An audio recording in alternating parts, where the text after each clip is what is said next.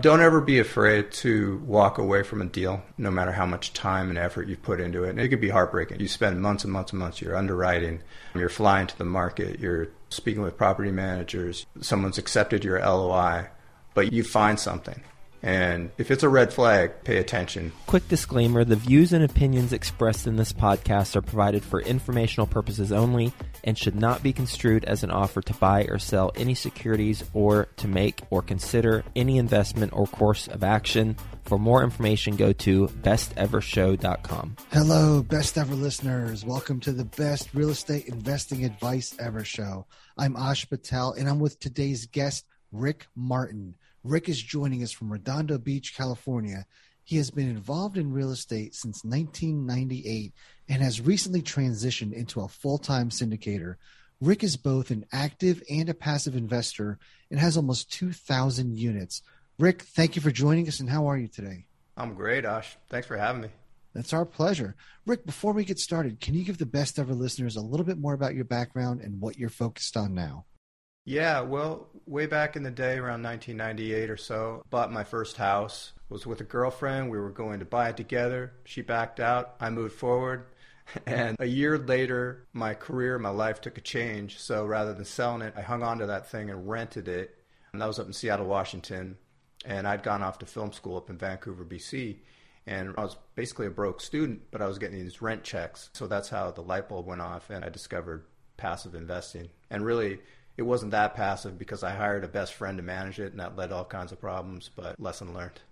Well, how did you progress in real estate from that one house? Did you just buy another house? My plan at that time was, I'm going to try to do this once a year. But coming out of school, having debt from school and whatnot, that didn't quite work out. But I did continue to invest as I made my way down the coast. Like I said, I was in Vancouver. I ended up buying a place in Las Vegas, which at the time seemed like a home run, but that was 2004, so 4 years later it didn't look so good.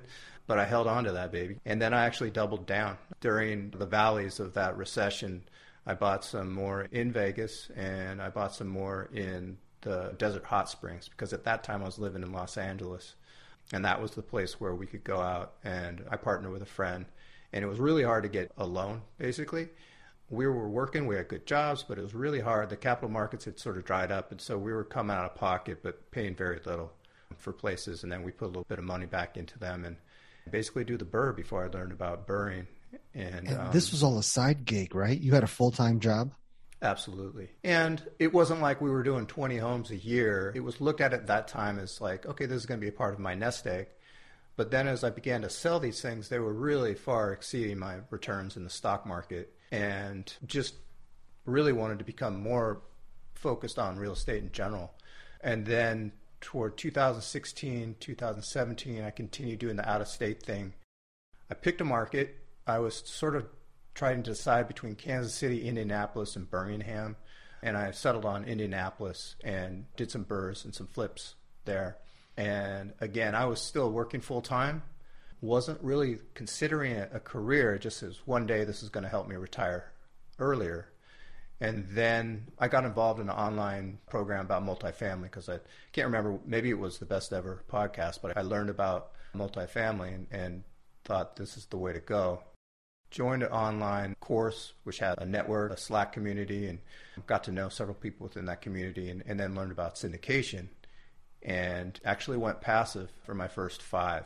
And happy to say those have done well, they're doing well, and I knew that I wanted to get involved more actively, so I became a general partner. And the areas I was most interested in at that time were the West, because I knew it the best, but I really wanted to get more involved in the Southeast because I could see what was happening down there, as well as Texas. So Southeast and Texas is sort of where I set my sights. I was also looking in Tucson, Arizona, but logistically it was very difficult to hop on a plane, and even Tucson, which isn't that far from Los Angeles. I was also involved in Columbus, so I was flying back to the Midwest, trying to meet brokers that way. I thought something needed to change, at least for me, in my lifestyle. I'm married, I got a couple young kids, couldn't be hopping on a plane all the time. So I focused on partnerships and made some great relationships in the Southeast and in Texas. And I co-sponsor alongside of those guys. Rick, Early in your investing career, when you were doing these single family houses, did your friends know what you were doing with investing in real estate? They were always just sort of impressed. I went to the University of Washington School of Business, but I had this scratch I needed to itch, and that was I tried pursuing music because I was a musician from early age. And all the while, I kind of kept my right brain going in investing. This is before I kind of made that career change that I spoke of earlier. And they were always impressed. They're like, wow, how are you doing this? Mr. Starving artist, you're buying these houses, you got a nice nest egg going. So I kind of tell them how I did it, but sometimes people have a hard time wrapping their heads around real estate. The reason I asked that question is, had you taken on some of these friends as investors, you would have scaled sooner. Yeah, absolutely.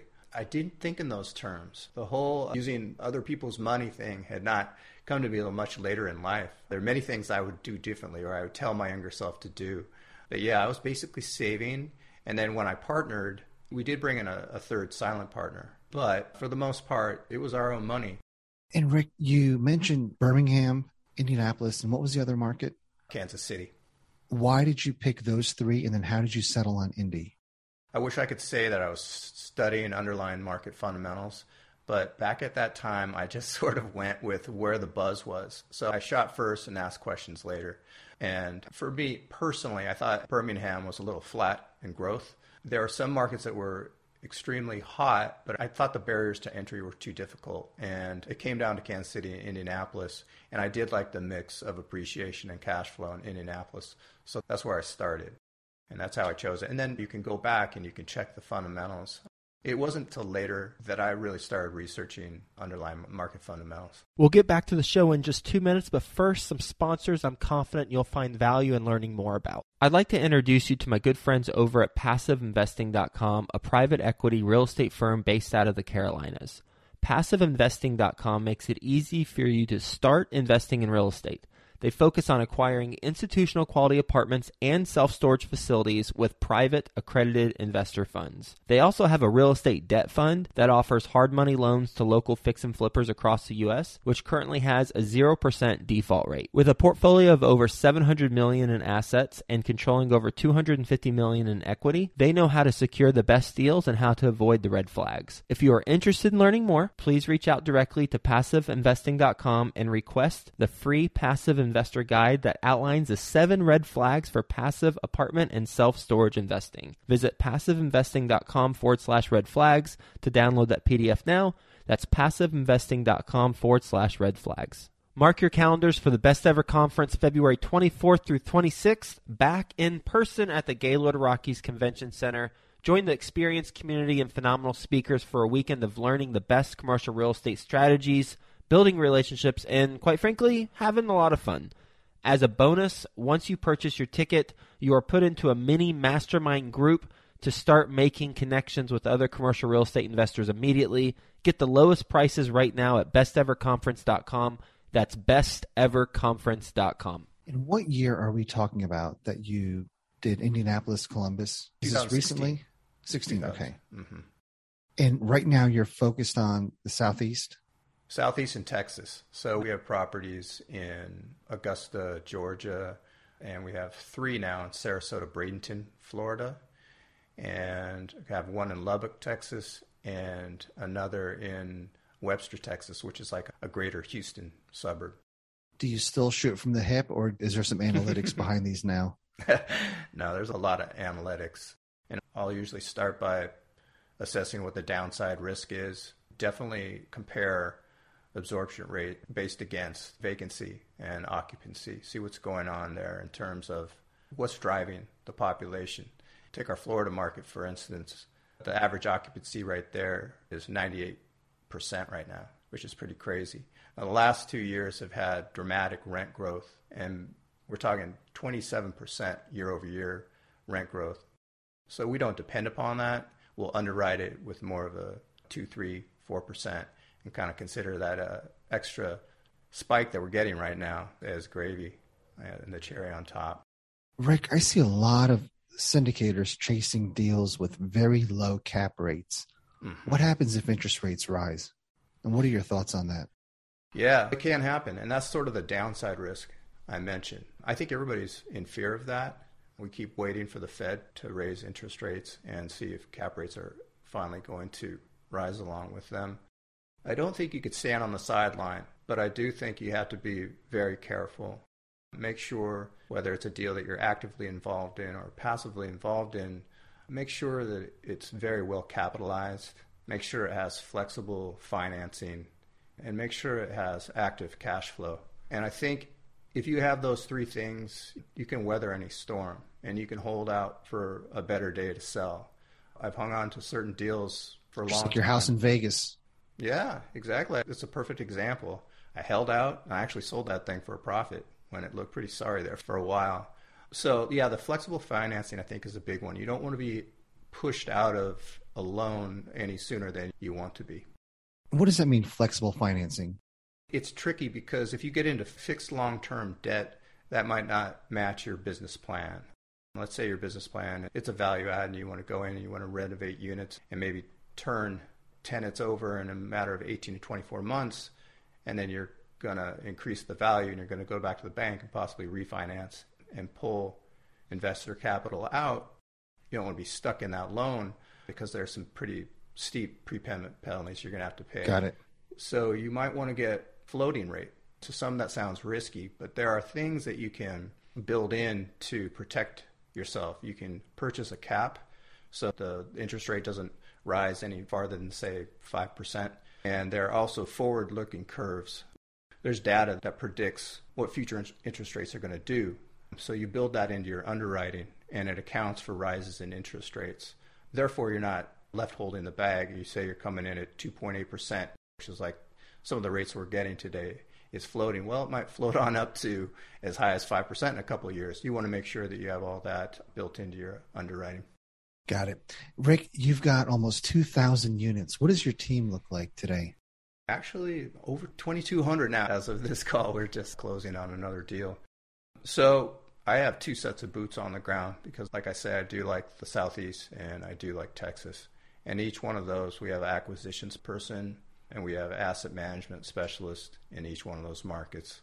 And in terms of marketing and due diligence, we all sort of team up on that. And then I oversee investor relations. I do quite a bit of content development just to educate the investors, which I enjoy. And then we have some pretty sizable property management teams in place. You know, we have a property management company in Florida. They have over 10,000 units, so they know what they're doing. They've been doing it a while. And then financials and legal. Financials and legal, we have pretty much the same attorney on each deal. So the PPMs looks pretty similar from one to the other. And we have accountants, we have bookkeeping. It's quite a staff from A through Z. What were some of the growing pains that you encountered as you're coming up to 2,200 units? I think the toughest thing for me was breaking in to syndication. I didn't realize it was going to be such a challenge, and I was just kind of trying to find my way and see how I could fit in where I could deliver the most value to people. And quite honestly, that's what kind of led me into passively investing, which I do out of my solo 401k. I'd come close on a couple LOIs, but just wasn't sealing the deal. And not only did I want to learn, but I wanted to start growing my wealth. So I started meeting with a few operators that I met through various conferences and got to know them, got to like the way they worked. And I also got a peek behind the curtain, kind of see how they communicate with their investors. And everybody does it differently. There's a lot of content coming every week. Others are pretty quiet. And then a deal will come around. So everybody does it differently, and I can sort of learn from that. And I did, and I still do. Rick, what's an example of a challenge that you had with an investor? Well, that's an excellent question. And one person specifically comes to mind. He just didn't want to be a part of an audience. And when your investor base grows, you have to look towards some way of managing that. So you look at CRM. What's that? A customer relations management. Relation management. Thank you. Well, when I would send out maybe a blog article or some market information, maybe a video that I did, he didn't like that. And he unsubscribed. And he had just subscribed. And he seemed very interested. We'd had a conversation. So I said, hey, what's wrong? What did I do? And he just told me flat out he didn't want to be a part of an audience. And it's challenging because I always have to remember that guy. When I'm sending out important information, like a deal, for instance, I have to go, oh yeah, I got to contact that guy separately. That's okay, I'll do it. That's what he likes. But it's just a matter of always remembering, okay, I have to remember him. And then if other people do that, then it's kind of hard to track. He's got to have the cleanest inbox ever. He must. He's very particular. Yeah, interesting. What about a challenge that you've had with co-GPs or partners? I think the biggest thing is initially people have reached out to me and asked, would I like to participate in their deal? And I'm always flattered, but if the deal is happening within the next several months, I just can't do it. I think the biggest thing is you just have to allow enough time to really get to know these people and meet with them in person and just make sure that your interests align, that you really do complement each other's skill sets, and there are no quirks that might rub each other the wrong way. I've seen a lot of partnerships go south pretty quickly, and I have a little bit of fear of getting into a permanent partnership because I know that can happen.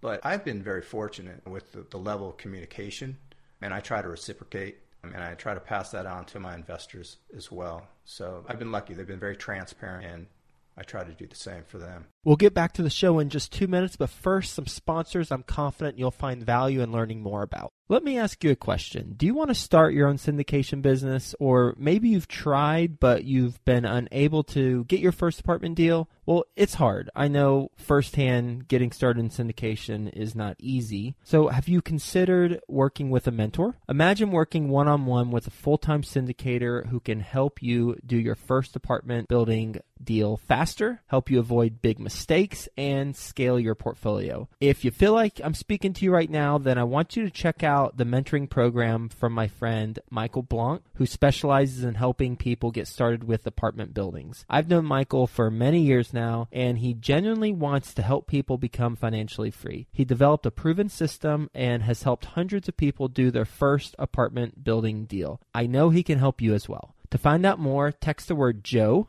J-O-E, to 66866. I know Michael's going to take care of you. Go ahead and text the word Joe, J-O-E, to 66866.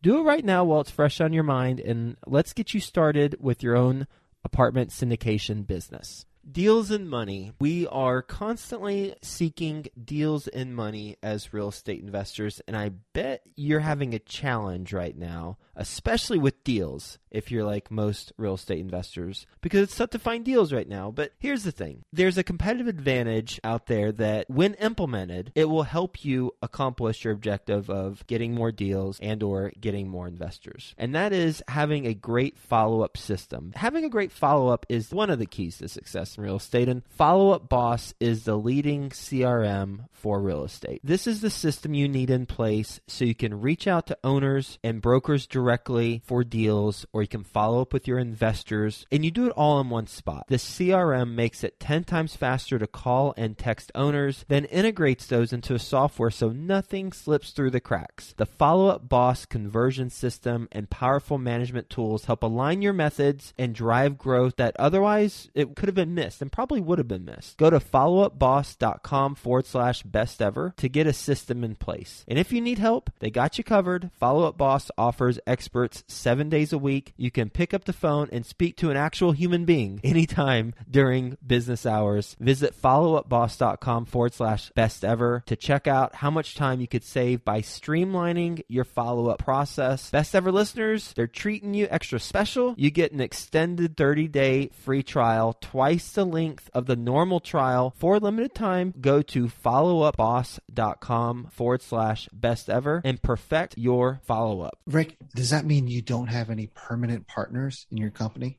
I've come close a couple times, and for whatever reason, it wasn't going to work out. So right now, in a sense, I'm sort of a one-man band, but I'm always on the hunt and have a lot of great conversations, and always open to that.